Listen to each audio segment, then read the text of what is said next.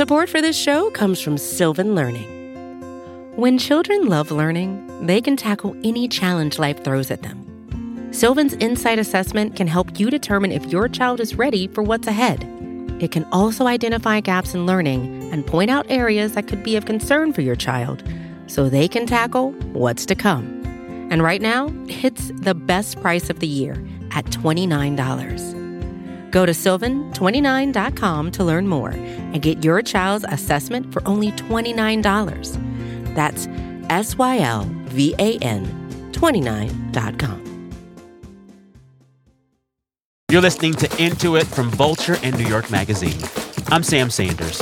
And listeners, I know what some of you are thinking right now. You're thinking, Sam, it's Tuesday. New episodes of this show usually come out on Thursdays. Well, surprise, from now on, Into It is doubling the pleasure and doubling the fun. We are putting out 2 episodes a week starting this week. Tuesdays and Fridays. From now on, more of us to love. This week's 2 episodes are both about the Oscars. On Friday, we'll have 2 of Vulture's best and brightest giving us their predictions for who will take home the gold naked men statues. But today, we're going to look back and talk about the Oscars' complicated relationship with the blockbuster. To start, let's go to SNL. It's time for the big Hollywood quiz. Here's your host, Jack Del Mar. There was this SNL skit from a few weeks ago. Bowen Yang plays the host of this daytime TV quiz show. And Bowen's character gets to this question in the sketch that perfectly captures a problem the Oscars have had to deal with for a while. Great. These are all about awards, sticking with the 2020s. This film, written and directed by Sarah Polley, has been nominated for Best Picture this year. No one? I'll give you a hint. It has an all-female cast featuring Oscar winner Frances McDormand. No one can answer the question. 80 for Brady. No. Anyone else? Can you give us a hint? It's Women Talking. Be more specific. No, that's the title, Women Talking. It's a wonderful film. Do you all watch TV? And I mean, it's funny, but also it's true. I mean, I only know that Women Talking exists because I live in Los Angeles and cover the entertainment industry for a living. The Oscars have gotten flack for this for some time now. Seems like every year they nominate a bunch of movies for Best Picture that very few people have actually seen. And I mean, sometimes blockbusters do get a Best Picture nomination. Top Gun Maverick and Avatar this year. The first Black Panther a few years ago. But even when those blockbusters get a Best Picture nomination, they rarely win. I want to talk about this.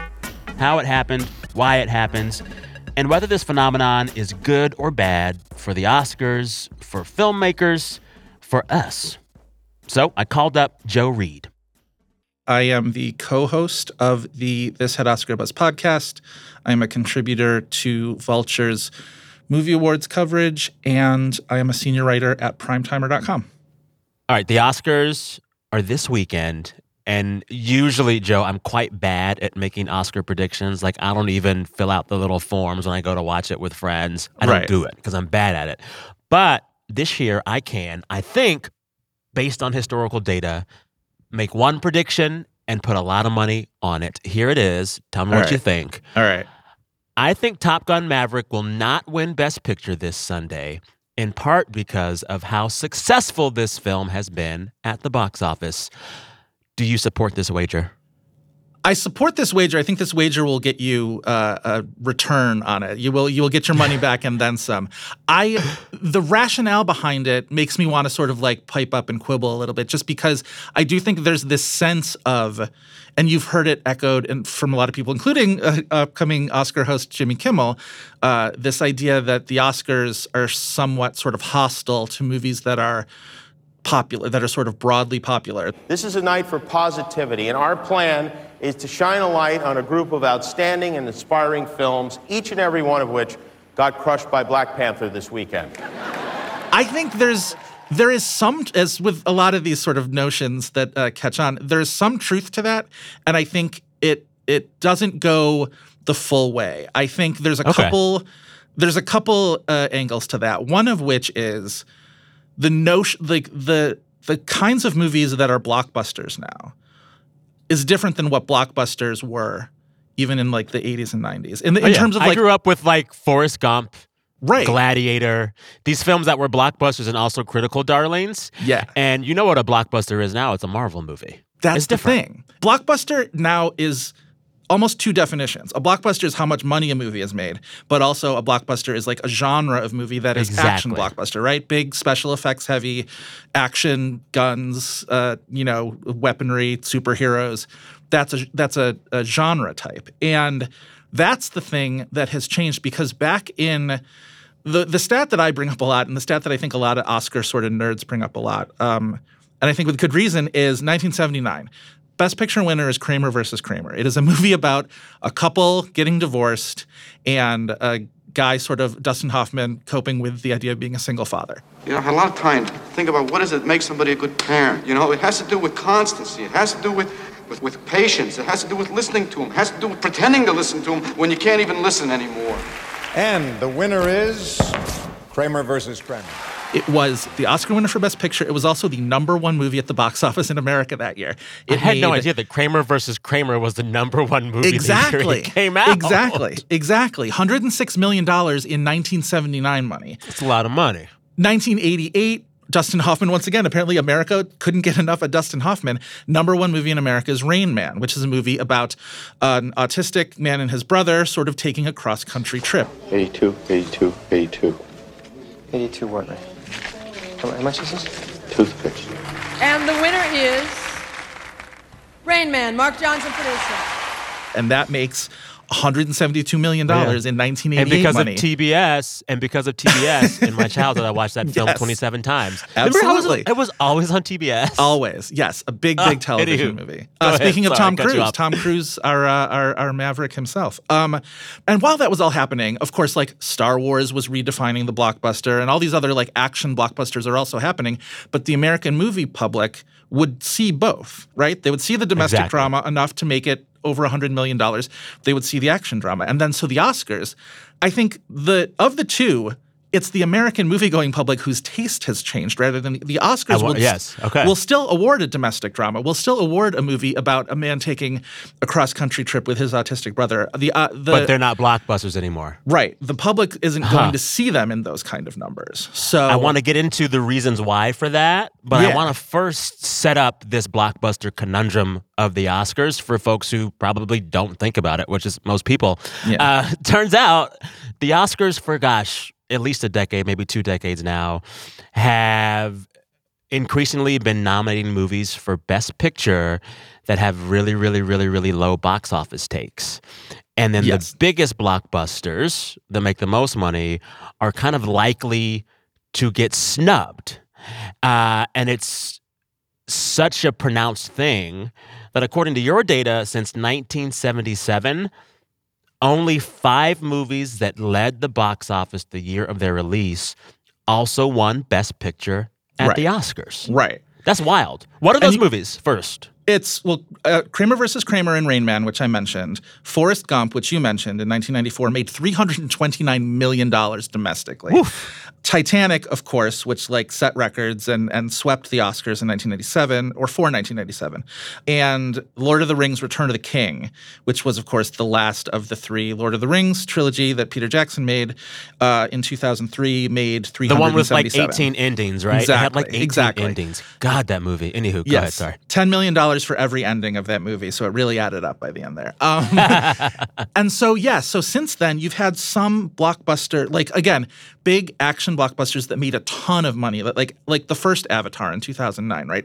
Mad Max Fury Road, Black Panther, the first Black Panther, all Best Picture nominees, but they don't win. They lose out to smaller movies, and it's a polarization thing almost, right? Where the Academy as an organization feels this pressure. They don't want to be obsolete. They don't want to be seen as obsolete and out of touch. I think they still want to be seen as, I don't think they mind when they're called snobby. I think there is something about the Oscars they want to be snobs.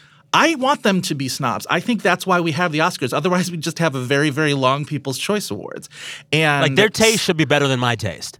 Right. It should be, and I think part of the reason why we celebrate when our faves win the Oscar is they've grabbed a little bit of the attention and the respect from this like often fusty old, organization, and you've made them pay attention to you in a little bit. So that's the satisfaction of the Oscars. But I also think, especially when they talk about like TV ratings, they don't want to get too far away from the kinds of at least having some movies on the Best Picture lineup that will draw people in. The common sort of wisdom has been for the longest time, I think since those Titanic Oscars, that the highest rated Oscar ceremonies are the ones where the box office totals of the Best Picture nominees are higher. And that is a thing that like was true, I think, for a time and isn't necessarily true maybe anymore, or at least not as true as it used to be. I think this year will be a very interesting case. Well, this year is interesting because it's like, we talk about how blockbusters don't get enough love from the Oscars in the last several years. But turns out this year they nominate Top Gun Maverick, which made more money than God. Yeah. It seems as if they kind of get it, or at least they're trying to speak to the problem.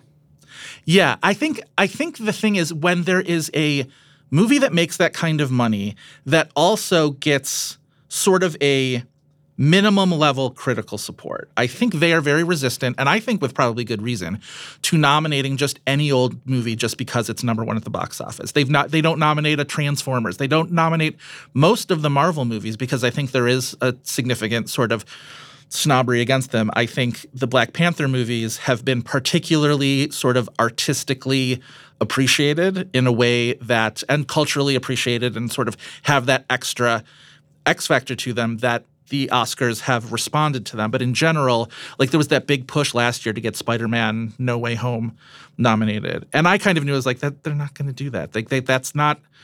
That's sort of out of their genre a little bit. And I don't know if I would want them to. I liked that movie a lot, but like I don't know if I would want them to. And so you get instead a movie like Dune, which was the only Best Picture nominee last year to make significant amounts of money. But it also had there was like Denis Villeneuve is a very artistic filmmaker, and he's a very sort of like critically embraced filmmaker. So you get that as your blockbuster representative a little bit.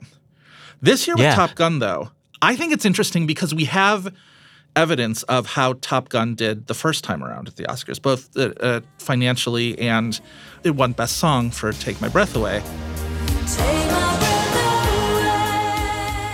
But it wasn't nominated for Best Picture that year.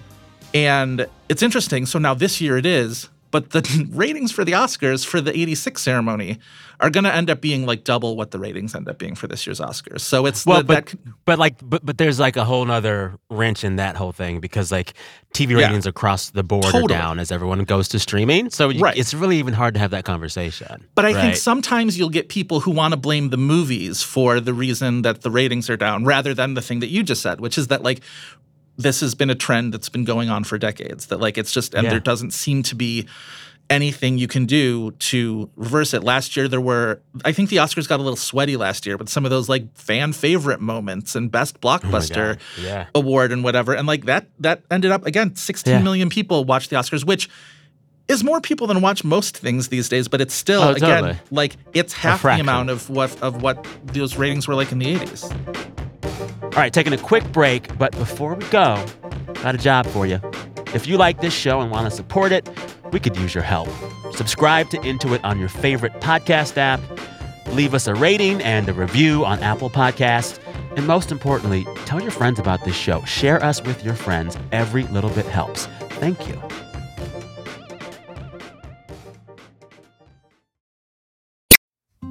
Support for this show comes from Sylvan Learning.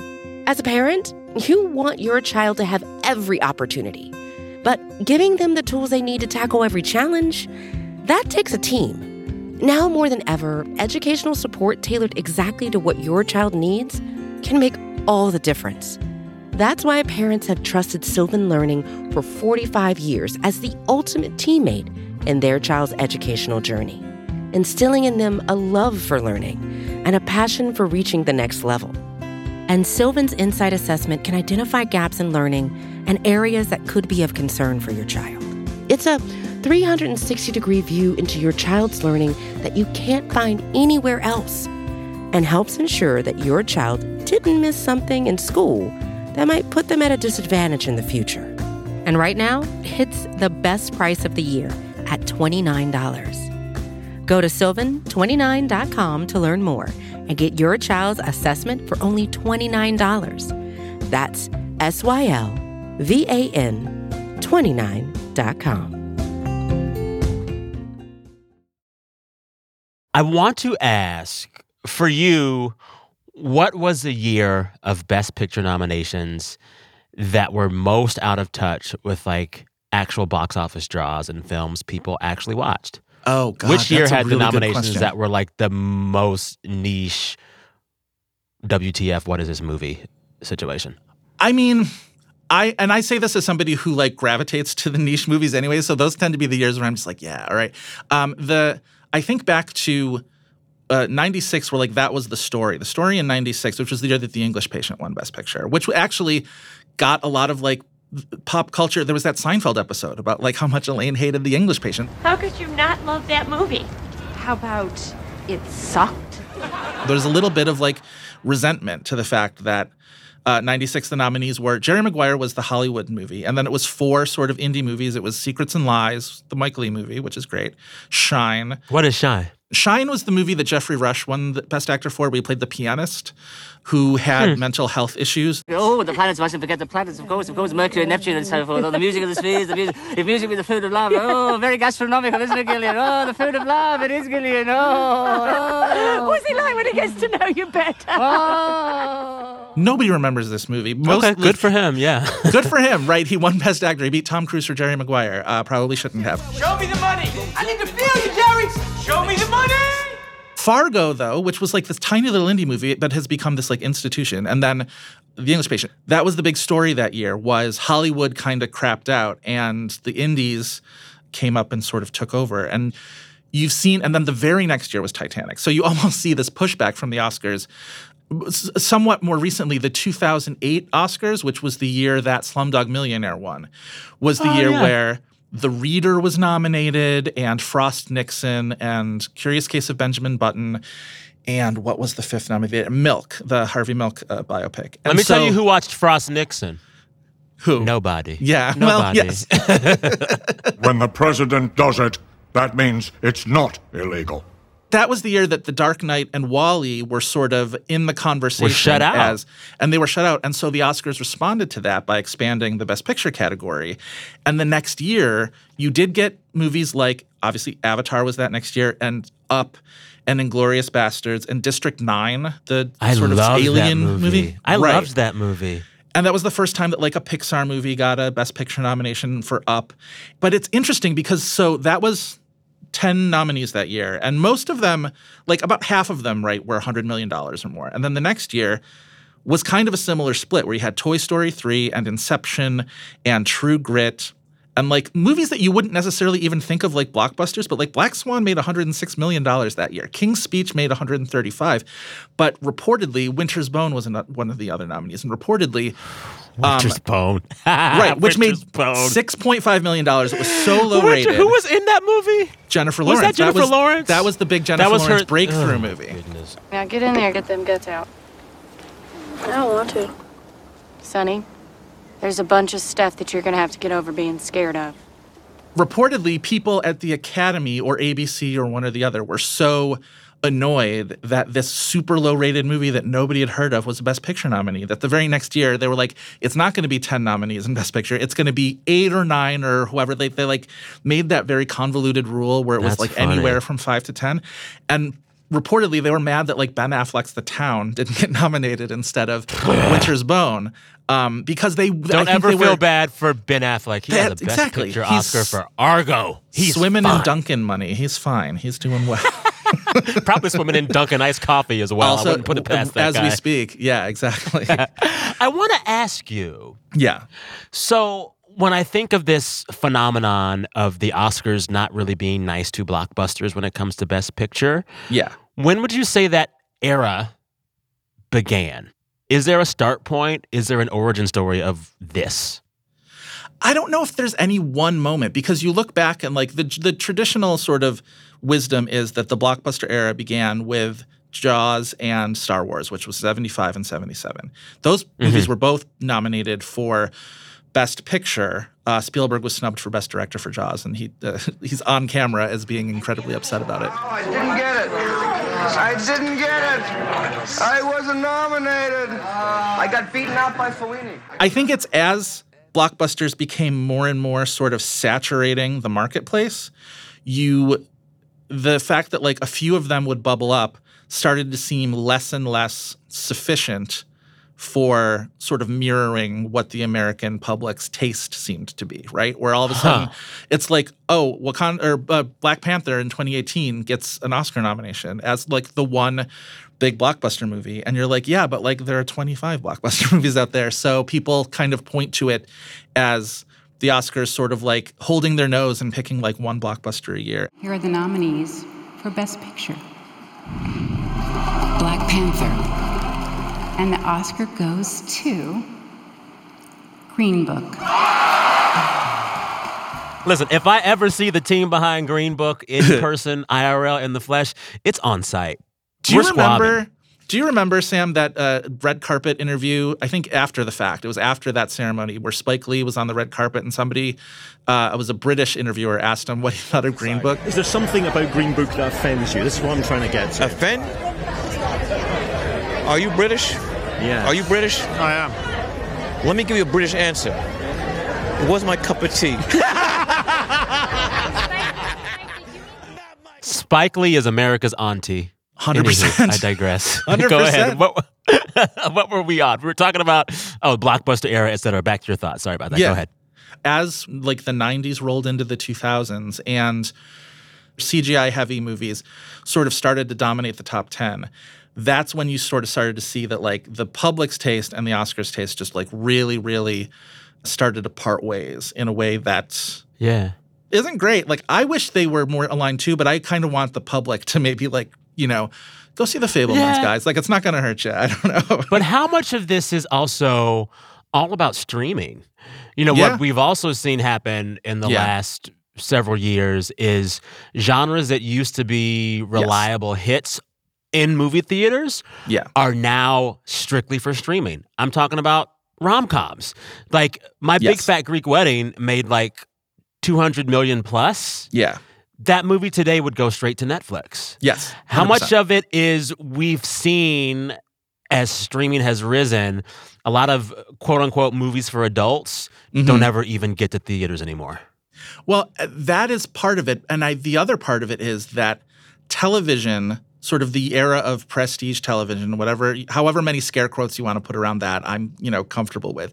But this idea that like television has raised the bar in quality in terms of not only the people behind the camera making it, but also like the stars. There is no real division anymore between movie stars and TV stars, right? They sort of free flow. Yeah. Meryl Streep is doing TV. Meryl Streep's doing TV. TV is movies now. Nicole Kidman apparently only signs on for television shows anymore. She's just like every show the wig has to be bigger.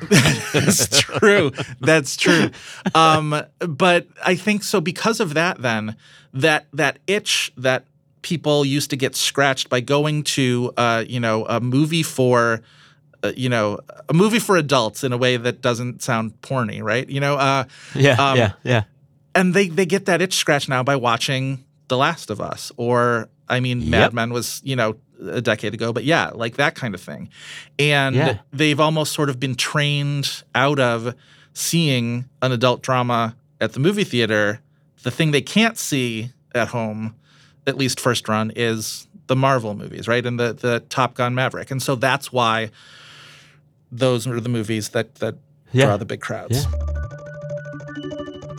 All right, one more quick break. More with Joe Reed in just a bit.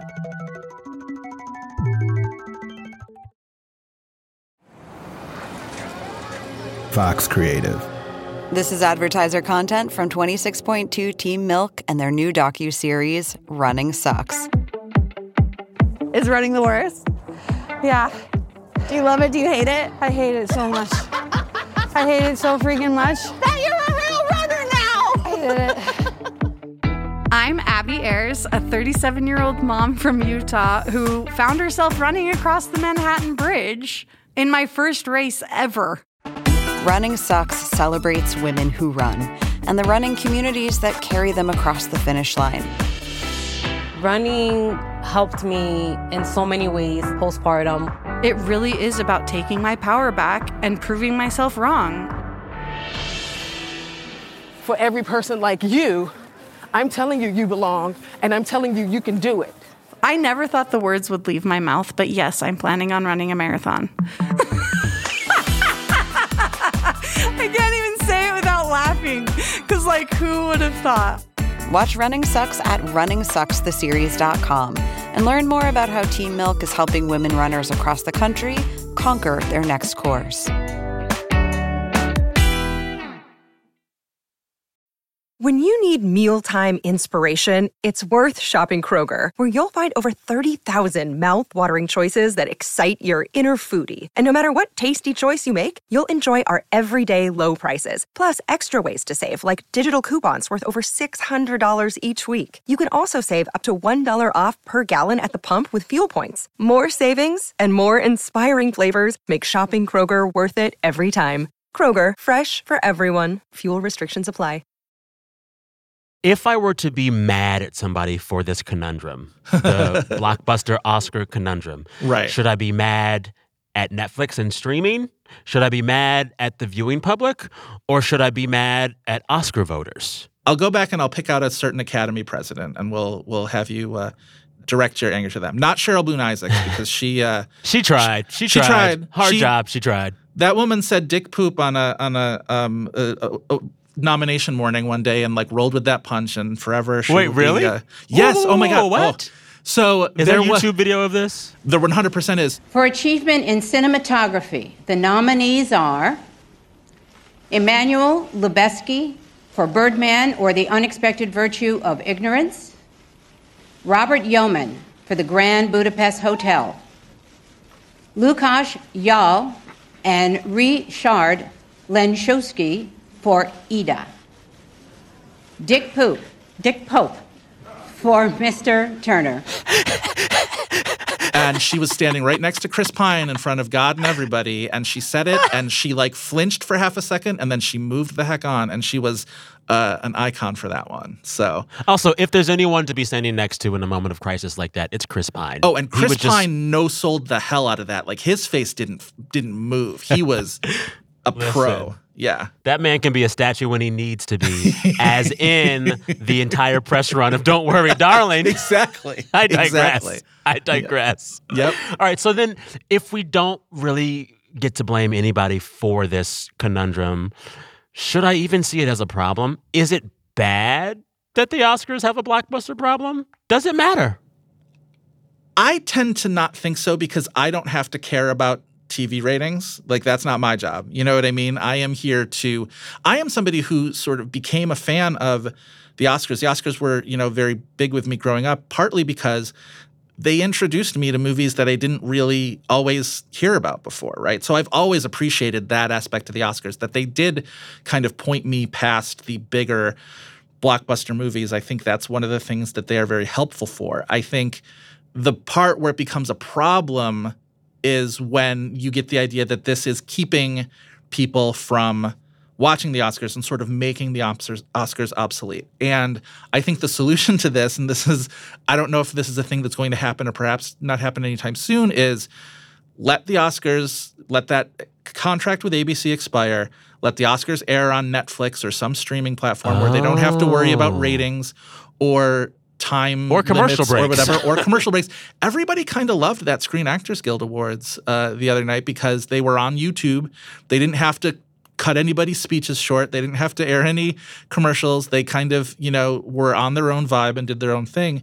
And they were really fun. And I'm hoping that there is a universe where everybody just sort of accepts the fact that, the Oscars are the Oscars, and people who love them are going to keep watching them, and you don't necessarily have to chase people who liked The Flash running through the Speed Force or whatever with those special little, hand-holding kind of moments, I think. Yeah. Well, I also think that, like, the moral of the story of media right now is just, like, monoculture is gone. Yes. Go niche. Yeah. And it's going to be impossible to make a show, an award situation, anything that appeals to fans of Marvel films and fans of art house. And, like, you can't do it. So it's like, just pick a lane, pick a lane. And I'll say and I this. think it's, Sorry. Well, I was going to say, no, go. The kind of movie that comes close to bring it back around is Everything Everywhere All at Once.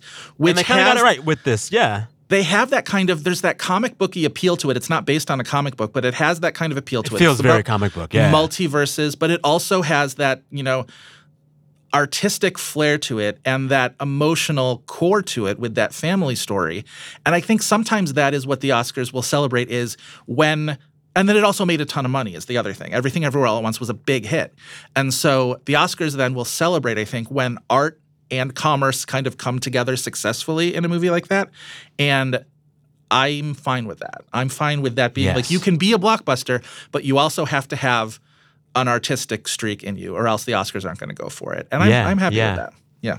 I feel like we'd be remiss in this conversation to not talk about the time the Oscars tried to solve their blockbuster problem. They wanted to try an award for, quote, outstanding achievement in popular film. Yeah. What the heck was that all about, and did it work? I think it was about that kind of desperation to be able to put Marvel fans into the, into the audience of the Oscars because that's the biggest slice of the movie-going audience at this point. And I think they really wanted that. And I think it just came across as pandering. Anybody who was a fan of the Oscars didn't like this idea that now they were going to hand an Academy Award, the same as all the other ones, to something that was just called a popular movie. How are we defining popular? Is popular a genre? Is there like a minimum level of box office? Like, what did that even mean? And it just felt very obviously pandering. Yeah. So there was pushback against it, and I think rightly so. In your opinion, what has been the greatest blockbuster Best Picture snub of all time? Oh, man. And this can be a snub for not being nominated or also a snub for being up for Best Picture and then not getting it. I really liked Spotlight, but it beat Mad Max Fury Road. Which one was Spotlight? Spotlight was the one about the reporters at the Boston Globe who uncovered the church sex scandal. Let me tell you, as a former reporter, we don't need no more damn movies about reporters. We get how it works. You call a bunch of people, and then you write the story. You call a bunch of people, and then you write the story. Off the record? Off the record, yeah. Mad Max Fury Road was one of the best action films of all time. That's the thing. That was the movie of that year. When you look at like what's the movie you remember when you look back at 2015? It was Mad Max Fury Road. Like that was. I watch Fury Road once a year just to like get back in that space. It's so beautiful. Just to fire yourself up good. For the next 11 months. Yeah, totally. All right, so that one. Okay. My colleague Travis is saying, speaking of blockbusters being snubbed or robbed, E.T. was robbed. Yes. Got beat by Gandhi. That's a big one. That was the thing with Spielberg, too, for a while, is he kept getting these Best Picture nominations for Raiders of the Lost Ark and Jaws and E.T., and he kept getting beat for Best Picture by... Oh, my God. Yeah. By these other movies. Can I make a bold statement right here? Make it. Steven Spielberg is to the Oscars what Beyonce is to the Grammys. I've had this conversation with other people. I have. Ooh, I want to have it with them too. Shout out to my friend Katie Rich at Vanity Fair, because we have this conversation that like Steven Spielberg is weirdly underrated at the Oscars for a guy who has 2 Best Director awards. He's snubbed way more often than he's awarded, and he's definitely delivered enough fantastic movies that he should be more honored than he is. This is a lovely way to end a conversation. All conversations should lead to Beyonce, yes. Joe, thank you for this chat. All right. Please come back again soon and talk movies with me. This was delightful. Yes, absolutely. Thank you, Sam. Thanks again to Joe Reed. You can read Joe's cheat sheet on how to gossip at this year's Oscars over at Vulture. While you're there, also check out the winners of Vulture's first ever Stunt Awards. There's no Oscar for Best Stunts, so Vulture had to do it. Also, don't forget to come back to this podcast on Friday because we're doing 2 episodes a week now just for you. All right, Into It is hosted by me, Sam Sanders. The show is produced by Janae West, Travis Larchuk, Gabi Grossman, and Jelani Carter. Our fearless editor is Jordana Hochman. Our engineer is Daniel Turek. Our music is composed by Breakmaster Cylinder, and Hannah Rosen is the head of audio at New York Magazine. All right, till next time, maybe go see Women Talking. I don't know. I hear it's good. Okay, bye.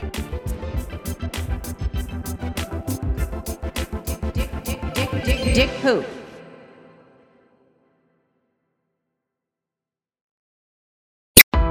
Why do you run? Why does anyone? I always thought that runners loved running, and that's not the case. Most runners hate running, but they choose to do it. In the new docuseries Running Sucks, brought to you by Team Milk, Abby Ayers learns why women runners everywhere are driven to go the distance. It really is about taking my power back and proving myself wrong. Team Milk is about fueling women's performance and helping them along their marathon journeys. You can sign up now for the inaugural Every Woman's Marathon taking place in Savannah, Georgia on November 16th, 2024. Learn more and register at everywomansmarathon.com.